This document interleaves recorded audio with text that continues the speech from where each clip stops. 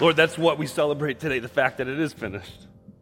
There's nothing that we could have done to finish it ourselves. We've actually created the reason that you needed to come because of our sinfulness.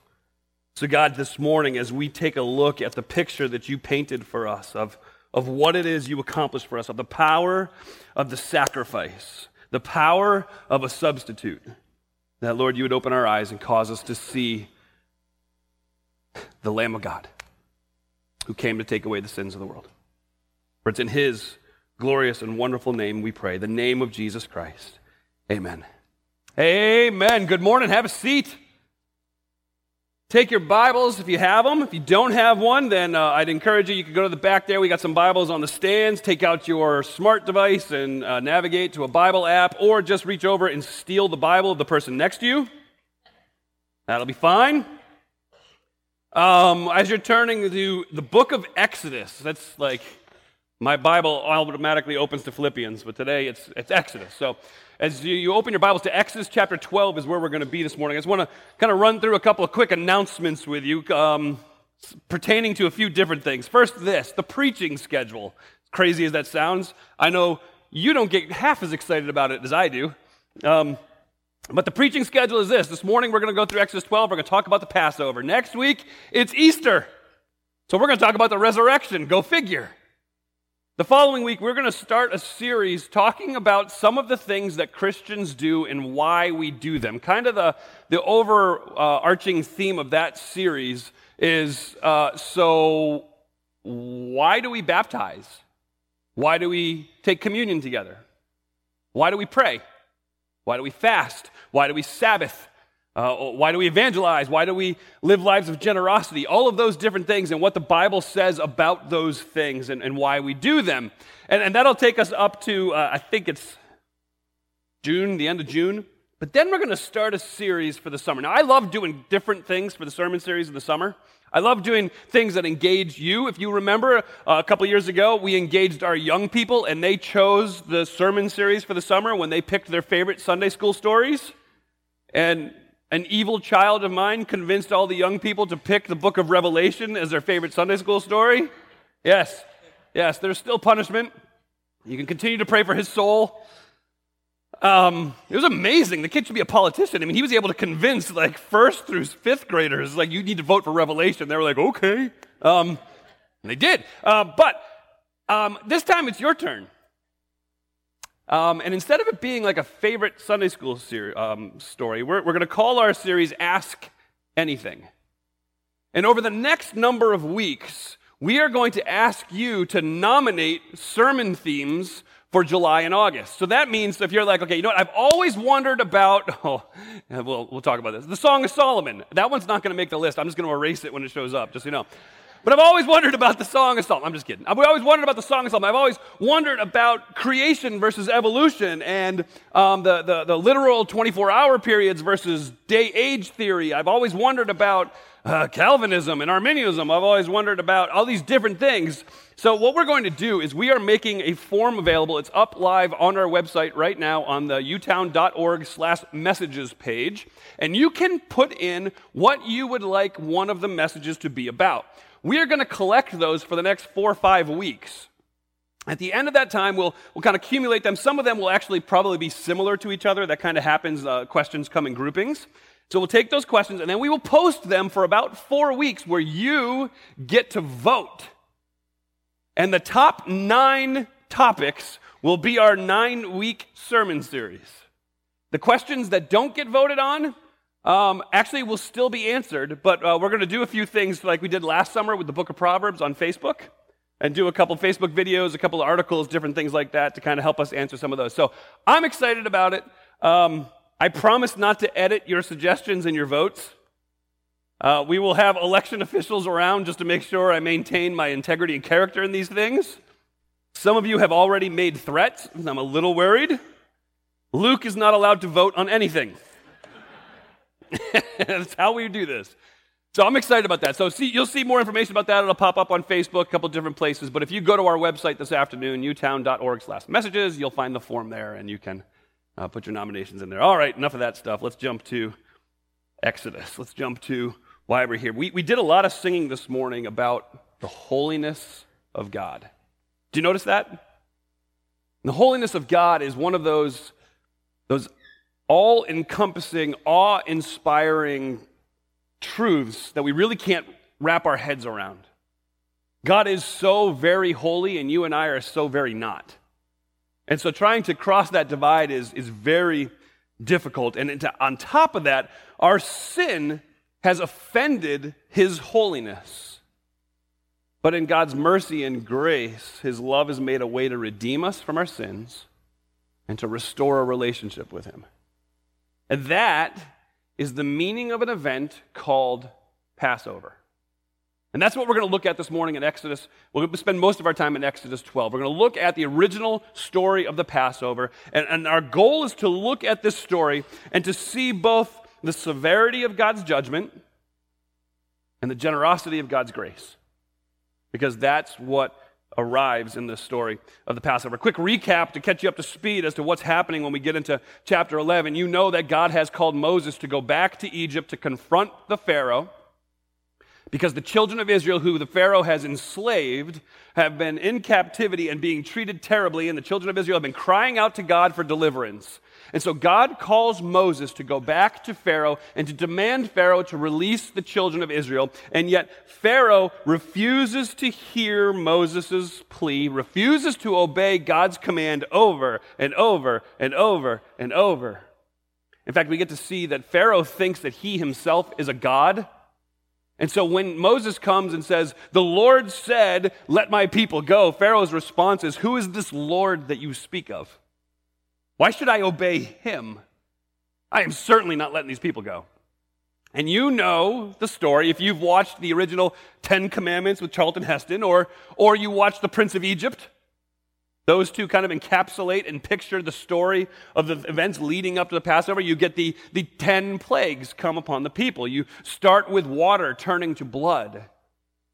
And then you get frogs. And what was interesting about those two is that Pharaoh's magicians could duplicate the plague that God brought. And so God changed all the drinking water, all of the water in Egypt to blood, and then caused frogs to come out and just completely cover the land. And I find it very interesting. The magicians, in all of their wisdom, were like, "Hey, we can do that too. Watch." Bam. And they turned more water into blood and created more frogs. Because that's what they needed, was more frogs. So is the foolishness of the world around us when they claim to be wise. The third plague comes, and it says that Moses takes his staff and he hits the ground, and the dust comes up, and each particle of dust turns into lice. And at that point, the magicians say, "We can't duplicate that one. This is the finger of God." The fourth plague comes, and the ground is covered in flies. The fifth plague, the livestock dies. Sixth plague, people are covered in boils and sores. The seventh plague, hail falls from heaven, destroying everything that it hits. The eighth plague, there's locusts that come in, eat up any of the green that might still be around after all of the previous plagues. And then the ninth plague, complete darkness. The Egyptian gods, the gods of the Egyptian people, these idols that the Egyptian people continued to worship, were being dismantled one at a time because they had a god who was responsible to bring water to the people. They had a goddess who had the head of a frog. They had a god who was the god over the dust of the earth. They had the god who had the fly head, which was an interesting choice, but that's okay. You had a goddess who had the head of a livestock. You had God of health and prosperity. You had the God of the sky. You had the God of the animals, and then the God of the sun. And each step of the way, Yahweh, the one true living God, just dismantled them. And you would think after 9 plagues, Pharaoh would finally relent and let the children of Israel go, but he doesn't, and it gets heated. Look at with me, if you would, in Exodus 11. I just want to read this one part. Exodus 11, verse 4. Moses is standing face to face, and he's confronting Pharaoh, and he says this is what the Lord says.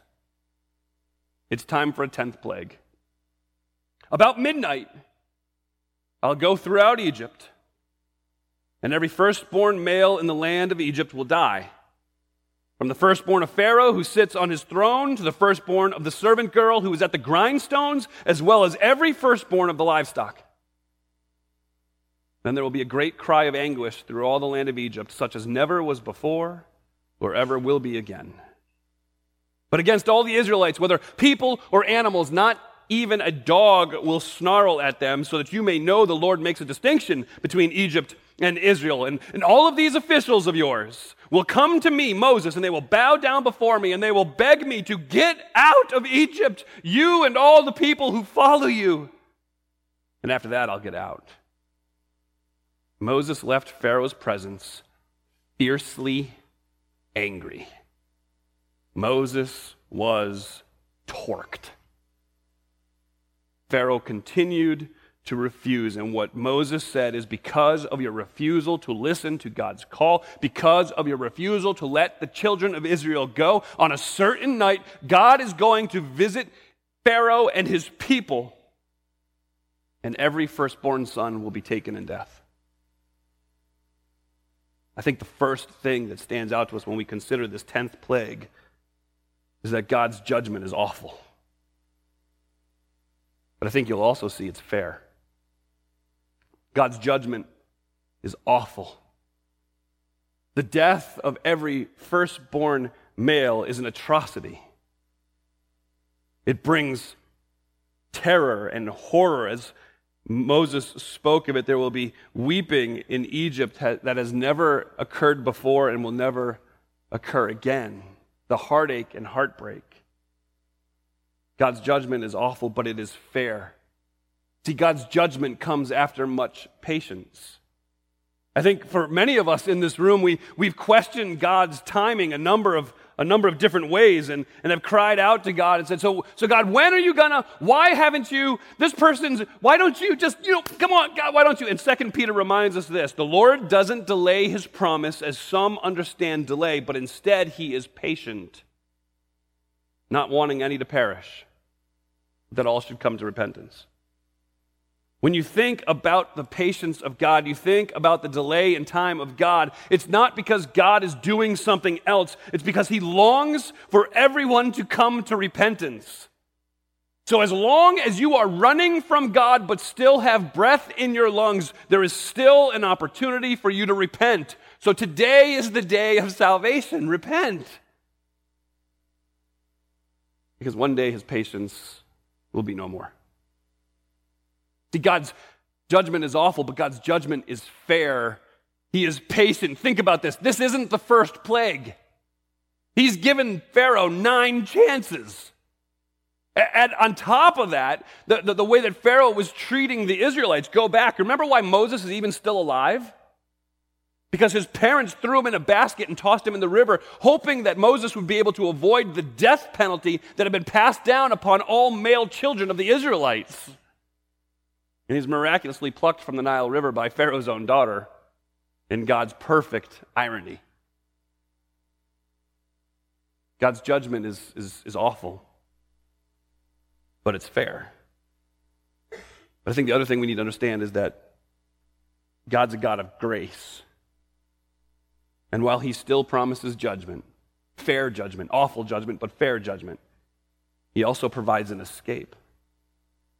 See, what's interesting is with this last plague, God then calls his children of Israel to actively seek a refuge in, of all things, a lamb.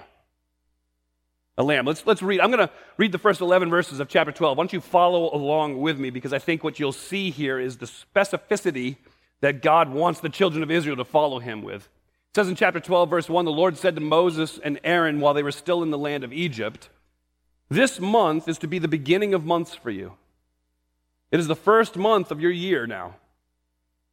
Tell the whole community of Israel that on the 10th day of this month, they must each select an animal of the flock according to their father's families, 1 animal per family." Let me stop and offer some commentary as we walk through this. First, you understand that this plague and the mercy and grace that God had given them by laying out the plan for the Passover is something so significant that now their entire calendar is going to revolve around it. He's hitting the reset button and saying, this is the moment that Israel's history and constitution as a nation is going to begin. Right here, this is day 1. And what I want you to do on the 10th day of that first month, I want you to take a lamb for yourself and for your entire family. And then verse 4, if the household is too small for a whole animal, then that person and the neighbor nearest his house are to select one based on the combined number of people, and you should apportion the animal according to what each will eat. So if you've got a small family that's never possibly going to be able to eat an entire lamb, then what you do is you find a neighbor who also has a small family, and you invite them over, and you have a little bit of fellowship time. He continues, verse 5, you must have, as this lamb, an unblemished animal, a 1-year-old male. You can take it from either the sheep or the goats. No blemish, no marks, no defects. Verse 6, you're to keep it until the 14th day of the month. Let me just point this out for a second. So God's command is on the 10th day, I want you to go out to your flocks, and I want you to get an unblemished 1-year-old lamb, and I want you to bring it into your home. And then on day 14, what does he say you're supposed to do? On the 14th day of the month, the whole assembly of the community of Israel will slaughter the animals at twilight. So parents, let's bring in this precious little lamb so that your children can play with it for 4 days. And then at twilight, try to distract the kids, because the entire group of people need to slaughter that lamb. It's a pretty emotional moment, isn't it? At twilight, they slaughter the animal. Verse 7, they must take some of the blood of that animal, and they put it on the 2 doorposts and on the lintel of the house where they eat them. So they go back home after they have slaughtered the lamb. They have the bucket that has caught the blood of the lamb they just slaughtered, and they take hyssop, and they brush it onto the doorpost and then onto the lintel above. And then it continues, verse 8, they're to eat the meat that night. They should eat it roasted over the fire, along with the unleavened bread and the bitter herbs. Don't eat any of it raw. Don't cook any of it in boiling water. Only roasted over a fire. Only grilled meat. There is a godly application to be had right there. I don't know about you. I grew up in New England. Some of the Irish traditions, they used to boil meat. It is atrocity. God here sets the plan. No, you don't boil it. You don't eat it raw. You must grill this meat, and you eat it that night. Verse 10, you must not leave any of it till morning. Any of it left till morning, you must burn. So you take your leftovers. There's no doggy bags. If you got any left over, you burn it in its entirety. And here is how you must eat it, verse 11. You must be dressed for travel. Your sandals on your feet. Your staff in your hand. You're to eat it in a hurry, because this is the Lord's Passover. Get it to go. Think about that for a minute. I don't know if you did this. I did it as a kid. You ever get excited about a trip you were taking one day, but you had to sleep that night? You were so excited about the next morning getting in the car and driving wherever it was, that at night before you went to bed, you actually got dressed, completely changed into the clothes you were going to wear for your journey. And then when mom walks in, she was not necessarily happy you had done that. I can't wait. I'm going on this trip. I'm looking forward to it. I'm longing for this day. I want to go. God says to the children of Israel, put your shoes on. Eat quickly. I know you've been in slavery for over 400 years, but deliverance is here. You know what's interesting about that? They hadn't seen deliverance yet. They were still eating the meal. The destroyer, as Exodus 12 talks about the angel of the Lord, the destroyer hadn't come yet. Pharaoh hadn't released them yet, and yet they were still to eat like they were ready to walk out the door, because at any moment, freedom was theirs. So they were supposed to eat like that. So hear me. That's the way you and I are supposed to live. Live ready for what's coming, because it is coming. And one day, all of that has been promised to us. All of the eternity that has been revealed to us in Jesus Christ. Everything that God has promised to lead us into, the places he has promised to lead us to go, it's no longer going to be something we look forward to, but it's going to be something we get to experience in that moment. It is as sure as done. Get your shoes on. Life's difficult. It's intense. It's filled with stress. It's filled with just things you don't expect. It's filled with questions. It's filled with heartache. It's filled with difficulty. This is not telling you that God's going to remove all those things once you find Jesus Christ. That's not what this says. There's still difficulty. There's still heartache. There's still persecution. There are still men and women around the world who love and know Jesus Christ who are being put to death because of their allegiance to him and him alone. This does not promise those things go away. This promises that God will come through on his promise, which is one day he is gone to prepare a place for us. One day he's coming back. And he's going to take us with him. You got your shoes on? Are you living like that? Look at verse 12 of Exodus 12. He says this, I will pass through the land of Egypt on that night, and I will strike every firstborn male in the land of Egypt, both people and animals. I am the Lord.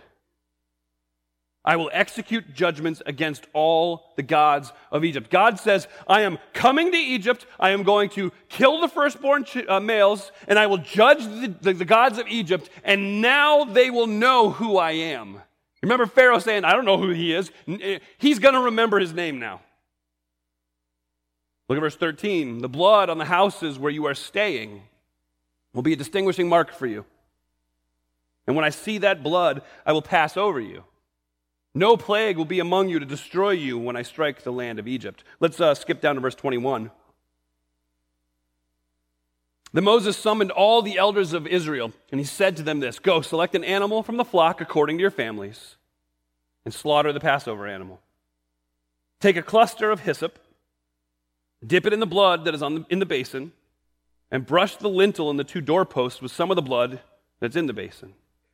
None of you may go out the door of his house until morning. When the Lord passes through to strike Egypt, and he sees the blood on the lintel and on the two doorposts, he will pass over the door and not let the destroyer enter your houses to strike you. So keep this command permanently as a statute for you and your descendants. When you enter the land that the Lord will give you as he has promised, you're to observe this ceremony. So when your children ask you, what does this ceremony mean to you?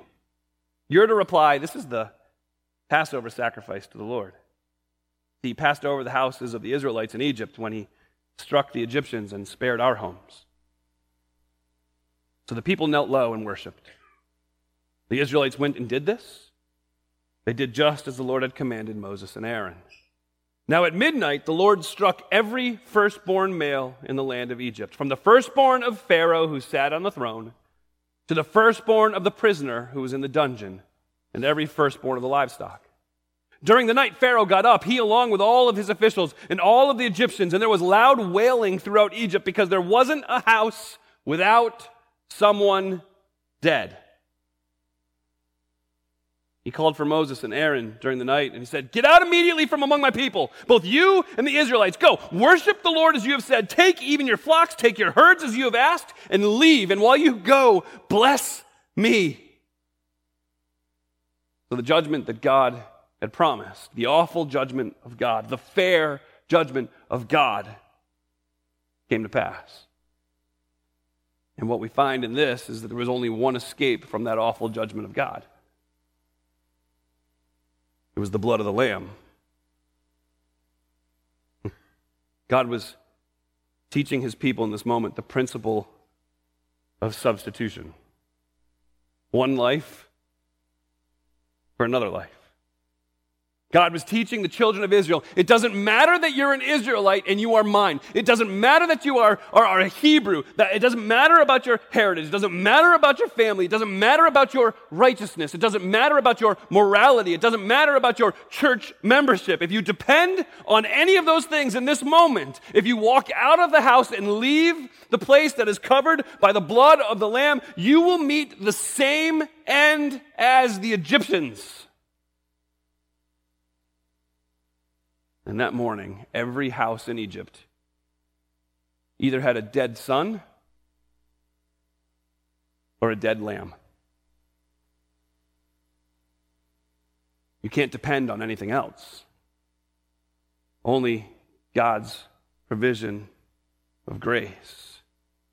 And God wanted them to remember this principle. God wanted them to remember this substitution. And so he so wanted it to be ingrained in them and become a part of who they were. He instituted the Passover meal to be celebrated annually in Israel. He wanted it to remind them of God's terrible judgment and God's generous grace. He wanted the blood of the Passover lamb every year as they participated in this meal. Every year, this would remind them of God's gracious redemption and protection. It would remind them that while they were in Egypt, they didn't do anything to earn the rescue from God. They didn't deserve the rescue from God. But they received deliverance, they received redemption, they received protection because of God's grace by taking shelter under the blood of the spotless Lamb. Any of this sounding familiar yet? So it's Tim Keller, who's a pastor in New York.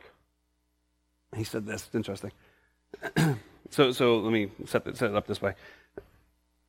You know the rest of the story. So now Pharaoh has said to Moses and Aaron, you take everything. You take whatever you want. You take the herds, the flocks, you take it all, and you go. You just get out of Egypt. And it's interesting that God had so turned the people of Egypt so that the people of Israel were going to their Egyptian neighbors and saying, hey, do you have any silver I could have? And their neighbors were like, here, take it all. Just get out of here. And so they left. I mean, they plundered Egypt without lifting a finger. They had one of the greatest military victories in the history of the world, and no soldier showed up for duty. And as they leave Egypt, the million plus Israelites leaving Egypt, being led by Moses, who is following, remember, the pillar of fire by night and the pillar of smoke by day, which is the very presence of God, who is navigating them out of Egypt and leading them through the wilderness, leading them to the promised land with all its bumps and crevices along the way and how that went so wonderfully. But the reality is these things are happening. So if somebody is standing outside of Egypt and here comes this crowd of people, this parade of people going by, if you were to stop one of them and ask them, so who are you and what in the world is going on? Their answer would be this. See if it sounds familiar. I was a slave. I was under a sentence of death. But I took shelter under the blood of the Lamb, and now I'm free. And now, see that pillar up there? Now God lives in our midst, and we're following him to the promised land. See, the great redemptive act of the Old Testament known as Passover is a picture that God painted for his people of what was to come in Jesus Christ.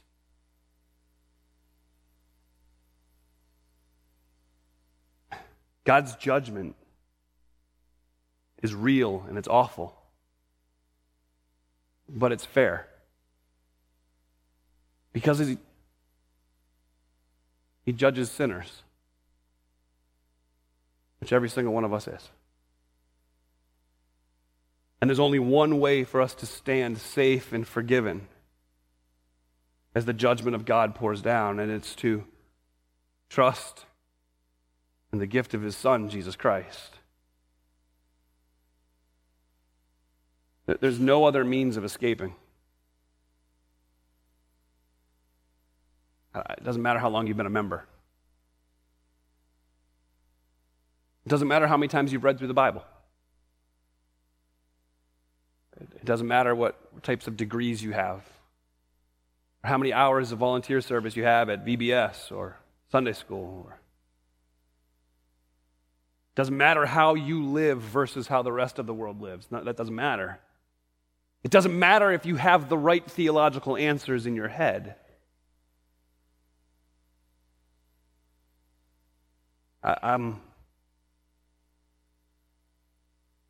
So this morning, doing my last read-throughs and stuff, I made a comment to a few people that were here and just said, I get it. I'm just not passionate about it. Until about 8:44 this morning,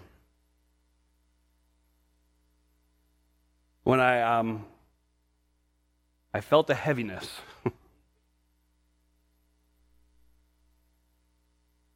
Because I fear for many of you. Yeah, that's not how I talk. That was very pastoral.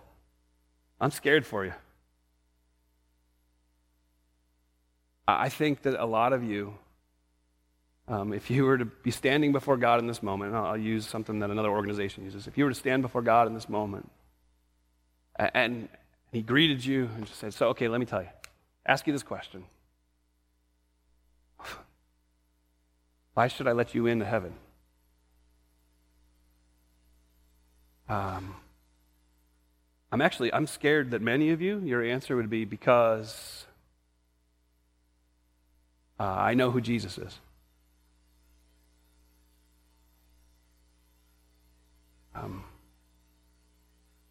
Because I can answer the questions of a theological nature.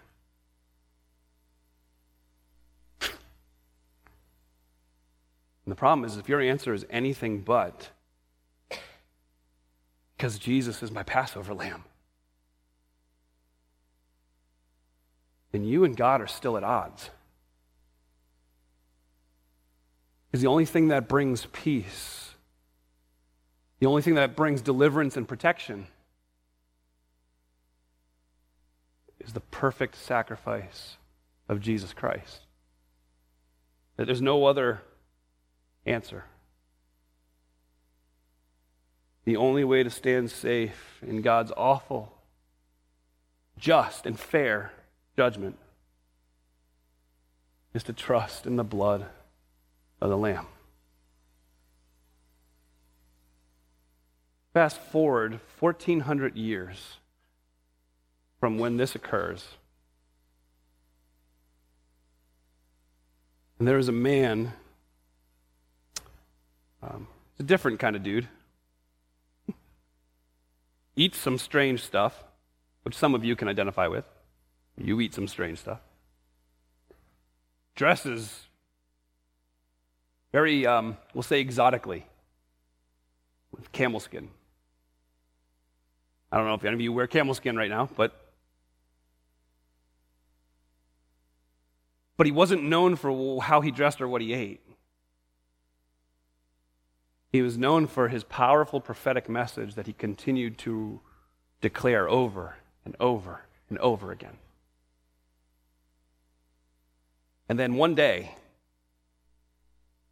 as he stood by the side of a river, he looked up. He saw this man walking towards him. And his comment was this: "Behold, the Lamb of God who takes away the sin of the world."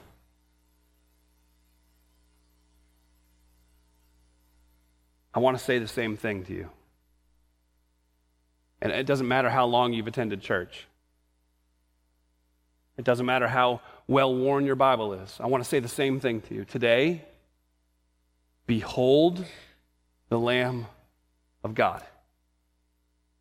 And behold doesn't just mean, hey, look, or hey, check this out. It doesn't mean any of that. It means stop everything that you are doing, everything that you are thinking about, and set your gaze on the Lamb of God, Jesus Christ. Look at nothing else. Think of nothing else but Him and His perfect sacrifice for you.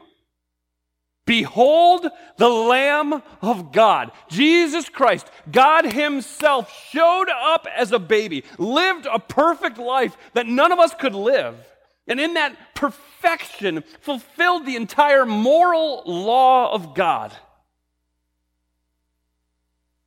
And then willingly laid his life down on a cross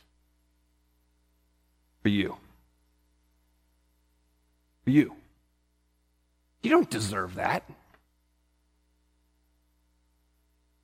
But the full measure of God's justice should have been poured out on you. But instead, Jesus took it on himself. He's laid in the tomb, he's buried. Then on the third day, he rose again from the grave, and he conquered sin and death with power and with authority. Go ahead.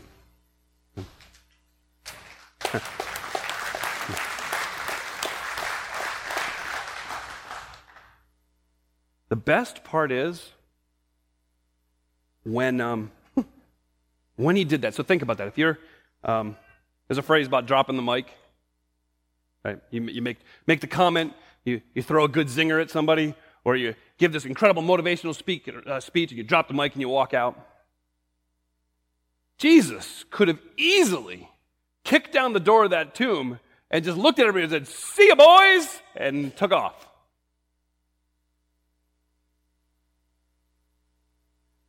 But instead, he spent time with his disciples, and he reminded them of something very precious. I'm going to go, but I'm coming back. And when I come back, it'll be forever. Jesus Christ is our Passover lamb. Would you gaze at him this morning? Father, thank you for your love, your grace, your mercy. Lord, we deserve none of that. We deserve your judgment, your wrath to be poured out on us. But God, you provided a way. Lord, this morning I'm going to ask very specifically that you do a work in the hearts of those who are sitting here this morning who don't know Jesus Christ as their Passover lamb. God, for those who very well may have been attending Uniontown and other churches for a very, very long time, but they're still dependent on the wrong stuff. Lord, would you rescue them now? Would they just simply cry out that they're a sinner and that you are the Savior? Father, would they rest in the finished work of the cross, remembering that it is in your blood, it's done. Father, would they rest in the fact that your grace and acceptance is given to them not because of what they've done, but because of the perfect sacrifice that you offered for them. So Lord, open our eyes, every one of us, so we can see you more clearly. Amen.